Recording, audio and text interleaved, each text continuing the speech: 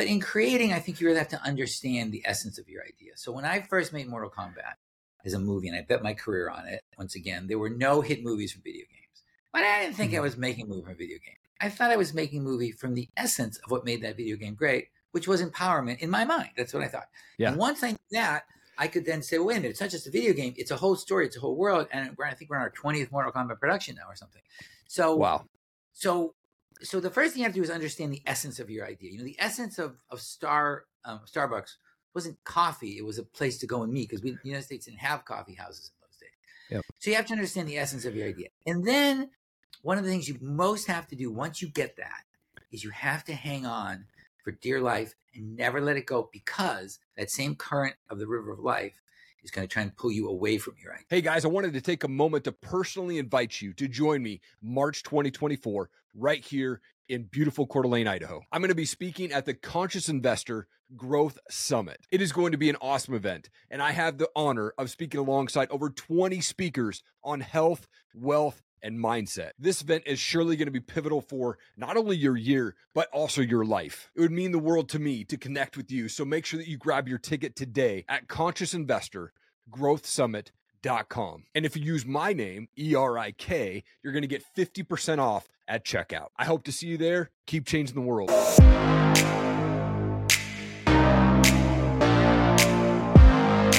Larry, you're the chairman and CEO of Threshold Entertainment. You've been the producer or executive producer for all Mortal Kombat media, True Lies, Terminator 2, over 250 featured films like Dirty Dancing, Platoon, and so many more. Your brand new book, A Touch of the Madness: How to Be More Innovative in Work and Life by being a little crazy, is out right now. Thank you for your time, man. I appreciate it. Oh, my pleasure. Nice to be here. I like to kick things off by going back a bit. Where did you grow up? What was childhood like for you?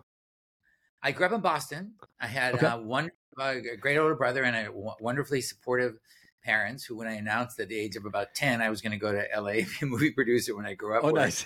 not wealthy, and there were no connections. We were incredibly supportive. And I just sort of planned my entire childhood around figuring out how to do that. And that's what happened, seriously. But they were great about it. They were so supportive. Love that. And that move was probably scary for you, but like, what was that first big, scary thing that you had to do that got you on the path that you're on today? Well, when I was a little kid, my father dreamed that he'd see a James Bond movie, and we walked out of the movie and I said, James Bond, but I also, what's that guy who said, produced by, what does that guy do? And my father explained it, and that was it. And I said, I got to be a movie producer. But we had no, my parents weren't rich. We had no way of figuring out how to do this. But in Boston is the oldest high school in the country called Boston Latin School. And if you take a test and get in, you can go for free. And so it was like Benjamin Franklin went there. I mean, it was like going to school in the 1800s. It was terrible, but they had a great track record of getting into good college. And I figured the only way I'm going to get to Hollywood is if I get to good colleges, I can meet people. And if I meet people somehow, somewhere in an internship, something, I'll get a job. And that's what it did. Latin School helped me get into Cornell, and Cornell into Wharton. And I took a million internships, and I got an internship at HBO at Wharton. And from that, I got a great first job out of school. So I was incredibly lucky. And my first job was head of production for a company called Vestron, which was an independent studio that sprang up in the 80s to take advantage of the boom in home video. So in those days, there were no home video stores, and there were home video stores. They needed stuff for their shelves. They needed movies, just like streamers today all of a sudden need movies. It's like a content gold rush. And my job as head of production and acquisitions for this new company was to make 80 movies a year. Buy them, make them, co-produce them, just don't lose money. So we made low budget horror movies and kind of action movies with B stars and rom-coms, all kind of low budget movies. And then we got a script for a movie called Platoon, which was not like that. Platoon was a serious movie about the Vietnam War and the effect it had on the kids in it, done by a director who we had worked with once before named Oliver Stone, who I thought was great, but his previous movie wasn't a hit, although I thought it was brilliant. And the people in who were going to be in Platoon became famous but weren't famous. It was not the kind of movie we made. And my boss, great entrepreneur, said, listen, you're head of production. You can decide. But there's always a but. If it fails, you're fired. What do you want to do? And he fired people all the time. So I thought, well, I didn't get into the movie business to play it safe, so I greenlit Platoon. When I first saw the first cut of it, the only person to giggle his way through Platoon, not because it was bad, because it was so good, I kept thinking, oh my God, am I getting fired? And it was so good. It won Best Picture that year. And a few months later, I ran into the director at a bar in New York, and he bought me a drink, and he said, kid, I always liked you. You have a touch of the madness. And I thought, a touch of the madness? Am I crazy? Is he calling me crazy? But then it occurred to me, well, my boss had a touch of the madness by letting a 25-year-old kid run an 80-picture film slate. Yeah. Oliver had a touch of the madness, the director, by insisting on making a Vietnam movie when no one else did. And I had a touch of the madness by betting the greatest job in the world on it. So that's when it occurred to me. This is what I need. This is how great movies get made. This is how great anything gets made with innovation. And I've come to think that's important because I believe the current of the river of life will always draw you towards the middle. And okay, but in the middle, if you want to innovate, you can't be great. Your audience, your customers, they want the new and the different. And the best way to swim against that current is by embracing your crazy wild side that says, you know what, I'd love to do this, but no buts, do it. And so that's been my touchstone ever since. And how I make movies, how I cast, how I live my life. But the thing that I noticed in the last few years is more than I've ever seen, not just in my business, in every business, people are reticent to go for that crazy idea. They're scared. Well, what if I get judged? What if I get canceled? What if my name it, husband, brother, father, mother, sister, daughter, boss doesn't like it? And so I wrote the book to try and encourage and inspire people to give in and embrace their madness and go for that idea that they really want to do. I think that is just amazing and absolutely a touch of the madness. It's so good. And I mean, I'm excited to read this book. I'm going to place my order actually today. I just found out about this book just yesterday. So I'm like, oh man, I got to go in and hold this book. So good.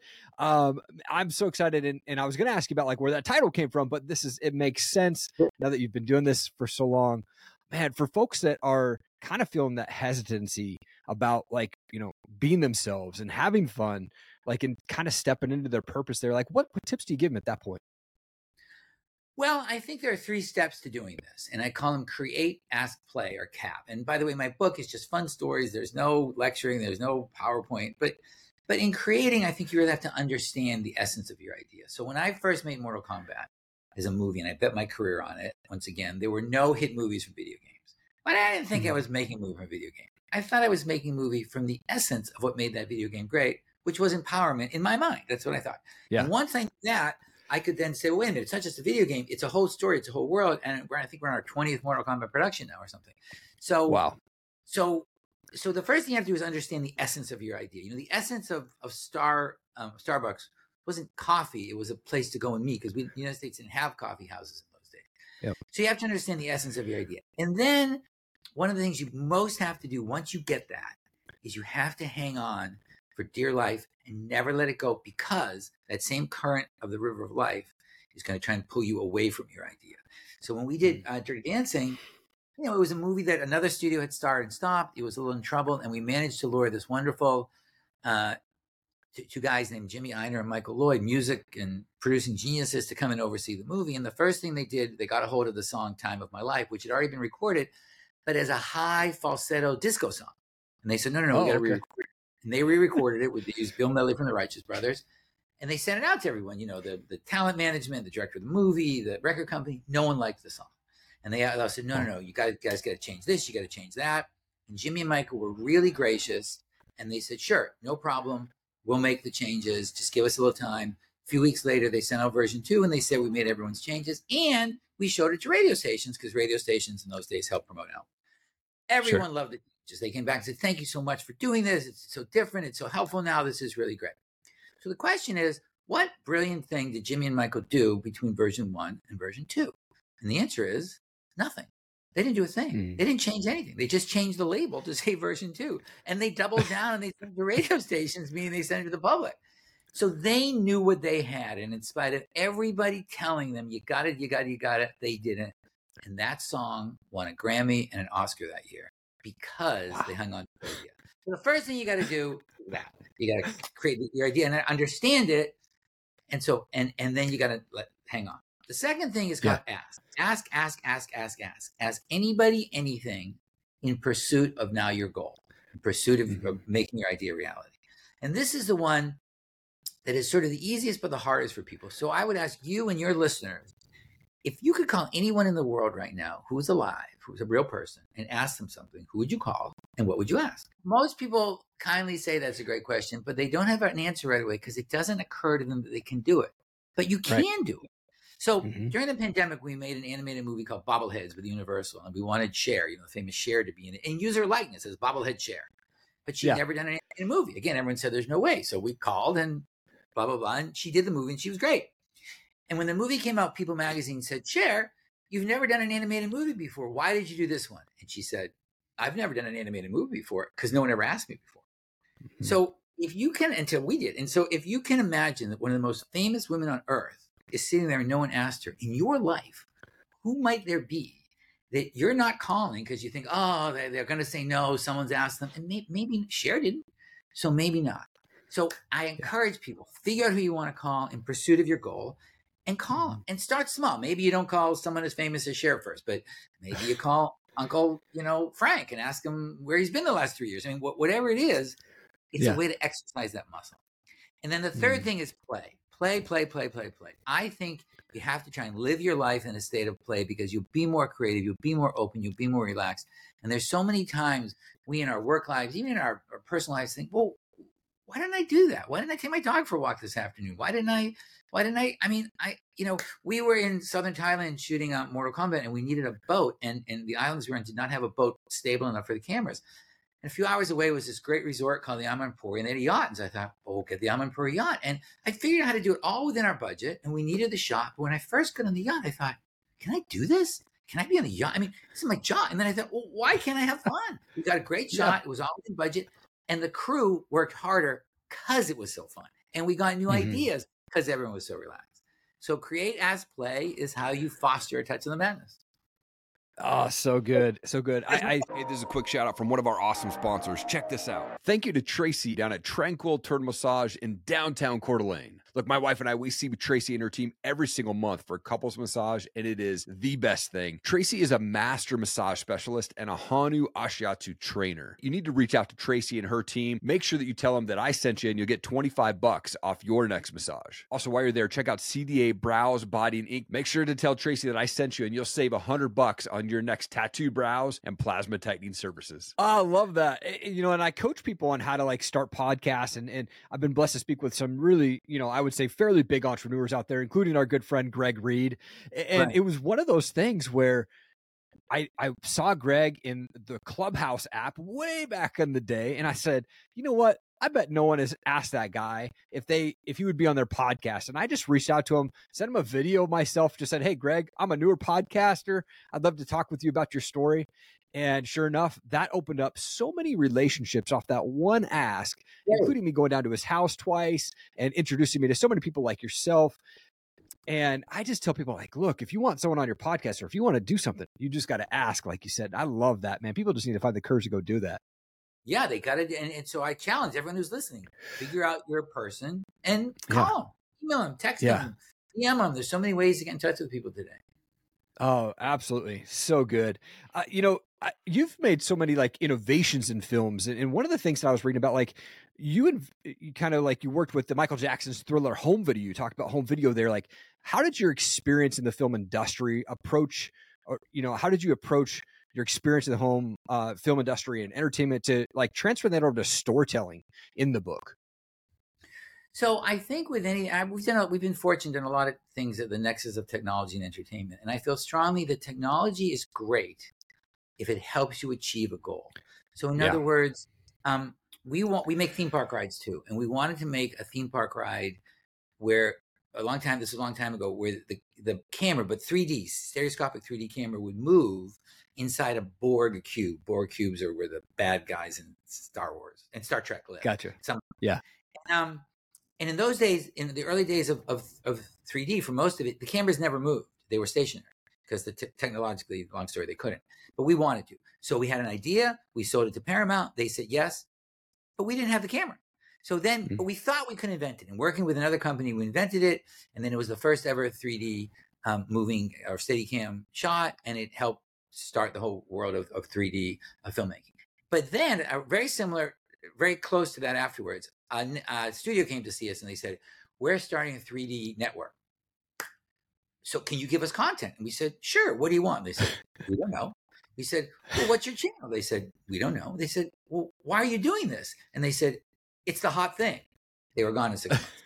That's not the reason to do it. So if you say, I have an idea, I have a story to tell in my case, I have a bakery to build in someone else's case, or whatever, I have a podcast to do in someone else's case, and I need technology to do it, fantastic, it'll work. If you're just jumping on the bandwagon like everyone else, I don't think it works a lot. So that's how I look at it. So I've always used technology in pursuit of telling my stories. I've never thought, oh, this gizmo exists, let me think up a story around this technology. I've never done that. I've done the opposite. This is the story. Is there some way I can invent how to tell it? Yeah. Man, I love that. And AI is one of those things that I think a lot of people are still kind of scared to jump into or to utilize when it comes to business and storytelling.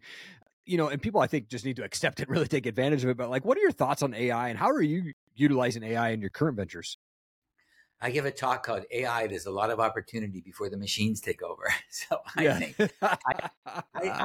think for the movie business, AI is fantastic. It's always so strange. Years ago when we worked on Terminator 2, we would talk about this stuff, but in the context of fiction. And now the same conversations are had in reality. But you can't stop the onslaught of a new technology. So it's coming. So you better, you better learn how to deal with it because it's here.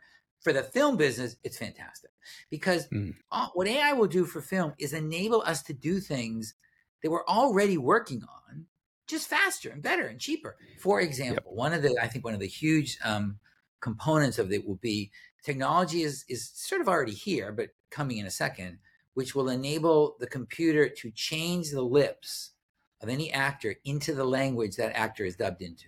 So if we dub you in Spanish, now it looks bad, but the AI can make your lips say the words you're being dubbed into. So now you'll never watch one of those foreign films where you go, it's hard to watch. That's just going to make better storytelling. Yeah. So I think there's so many interesting things AI can do for the film business, which helps storytelling. The same way when we did morphing, it helped storytelling, or stereoscopic 3D Steadicams help storytelling, and so forth. So I'm excited as can be, and that's how we're using it. We're using it on a lot of our these international co-productions we're doing. Because we used to have a big, in international co-productions, if we do a movie in India, is the movie in Hindi dubbed in English or in English dubbed in Hindi? Now, it won't matter. Right. Man, it's so huge. And I even utilize it a lot in podcasting. The way that I'm doing editing saves me a ton of time. So I use a platform called video.ai where I actually just will take this recording that we're doing today and it will download it into a 9:16 version for YouTube shorts or whatnot. And I'll upload that full version to video.ai. And then that'll cut it into 15 up to 1 minute shorts with templates and captions and all of that on there. And I just use that as release it of shorts and reels. And then it also gives me the timestamp that I want to pull that trailer on the full version out and then go drop it in the front of my show when it's released. And man, AI has just been a game changer for me as a podcaster. I think that's fantastic. It's been fun for sure. Throughout your journey of being in the entertainment industry and working with people there, what would you say is the greatest lesson that you've learned throughout this journey so far? Well, I think there are two. One is embrace your madness, embrace that crazy idea.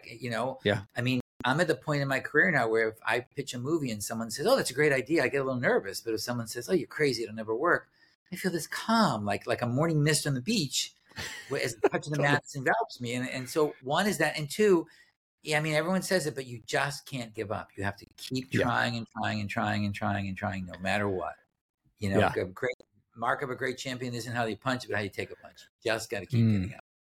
Yeah. Oh, I love that. And I mean, you've got the money, you've got success, all of that. What is it that keeps you going at this point? Like, what is that drive for you right now?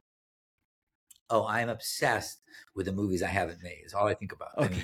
I mean, I love making movies. There's so much more I want to do. I actually have another book coming out soon, which we'll talk about later. But oh no, there's so many more things I want to do. I mean, I didn't get into the movie business from being a little kid because I thought of riches. I got into the movie business because I just love the idea of putting together movies, telling stories. There's so many stories I want to tell. During the pandemic, we couldn't really work, and then we had a strike. We doubled down. We've developed like 20. We have like 20 scripts we're now putting together. Wow. So no, I'm as excited, if not more, than the first day I started. Come on, I love that. So you mentioned there briefly that you've got another book coming out. What's the new book going to be around? Well, I know we haven't announced it yet, but it's a very different book. It's a book of photography. In my life, I'm a photographer, and it all goes to It's kind of a wild subject. It's a bit of a touch of the madness, but it all goes to elephant charities. All the money goes to elephant charities. That's amazing. Oh, that's awesome. That is awesome, man. Everyone's already told me I'm crazy for that one. I'll tell you soon, and but everyone already tells me I'm crazy. But this is so much to do. Yeah. What are you most excited about right now that is coming up that you can share with the folks? So our next movie is an animated movie, which we make as well, called X Factor in the Jungle. It's based on Simon Cowell's hit show, The X Factor. And in the X Factor jungle animals find a discarded karaoke machine, and they use it to start their own version of the show, where for the first time, jungle disputes won't be solved by violence, but they'll be solved by music. So it's a big, fun musical comedy. We're doing with Simon Cowell and a bunch of great people. And so that's the next one. So we're really excited about it. Kirk Wise is directing it. Kirk directed Beauty and the Beast. We've just got Sean Derrick, who has an Emmy for Batman, wrote it. We've just got a phenomenal group of people on the movie. I love that. Oh, that's awesome. That's awesome. Well, I love to finish the show off with a fun question. Like, I'm a big music guy. Like, what type of music do you like to listen to? Is there a certain band that's your favorite band? I listen to a ton of different eclectic music, and I'm always looking for new things that I can put in movies. I'm going to think, well, what's a new sound I can do? And I'm always calling our music supervisor, Michael Lloyd, and saying, what can we do here that's different? What can we do here? We're doing a movie that takes place on the Silk Road, the old trade route between China and Istanbul, and 1,500 years ago. And we actually found there's some sheet music they found from the year, I think, 500 or 700 AD. Wow. And there's a few people who can translate it. So we're like, we can take that and translate that into the score for the movie. So I always do that. I'm personally partial to just tons of stuff. I think my favorite band always is Guns N' Roses, but I did a Guns N' Roses music video for Terminator 2 years ago, and it was a great experience. I have very eclectic taste, and I listen to everything. I think Olivia Rodrigo and Taylor Swift are great. I mean, I'm like a 16-year-old girl that way. But but I'm always thinking, what can we put in a movie that's different? And I drive my incredibly talented music compadres on my movies crazy all the time. For sure. That's awesome. Well, to be at your level of success, or really anybody to be successful, they've got to have these set of non-negotiables or these standards there. Like for you, what are those non-negotiables when you're approaching a new project? I honestly don't have that. I think to myself, this is the, create my idea. This is the movie I want to make. How can I get this movie made? And my non-negotiables are when someone negotiates for something that will then hurt the movie. So if someone says, well, we can make the movie you want, but I want $10 more, blah, blah, blah, I usually can deal with that. If they can say, well, we don't, let's do the whole movie in another country. And I'm like, no, it's shooting here. So my non-negotiables are really what makes the movie no longer the movie I set out to make. And then I just don't want to do it. Because then it's not the movie. What am I doing? So I'm very open to all kinds of things as long as we can do that. I was just in Petra in Jordan, which is an amazing place in Jordan where I've shot before, where we're shooting a new movie with these great people there. And we said, can we do this? Can we do that? Can we get a helicopter in here? They're so great. They're so helpful in Jordan. And they said, of course. So now we can do it. But if they said, no, you can't do any of these things, well, then we get a problem. And then, I used to settle, but now if I can't make the movie that I'm thinking, I just don't make the movie. I mean, I'm not going to make a bad movie. On purpose. Yeah. Sure. That's awesome. I absolutely love this conversation, Larry. It's been so much fun, man. You're an absolute world changer. And I thank you so much for taking time out of your day. I'm excited to get your book. And man, I think that people do need to implement fun and play into work and just have fun with life. Thank you so much. Thank you, buddy. Talk to you soon. Thank you so much for checking out the show today. I really appreciate it. I hope that my guest was able to bring you some amazing wisdom and knowledge to help you continue to fight for your goals, your dreams, and your purpose. If you could do me one big favor and just hit that subscribe button, I would so appreciate it. Thank you so much for your time. Keep changing the world. I believe in you. Have an amazing day.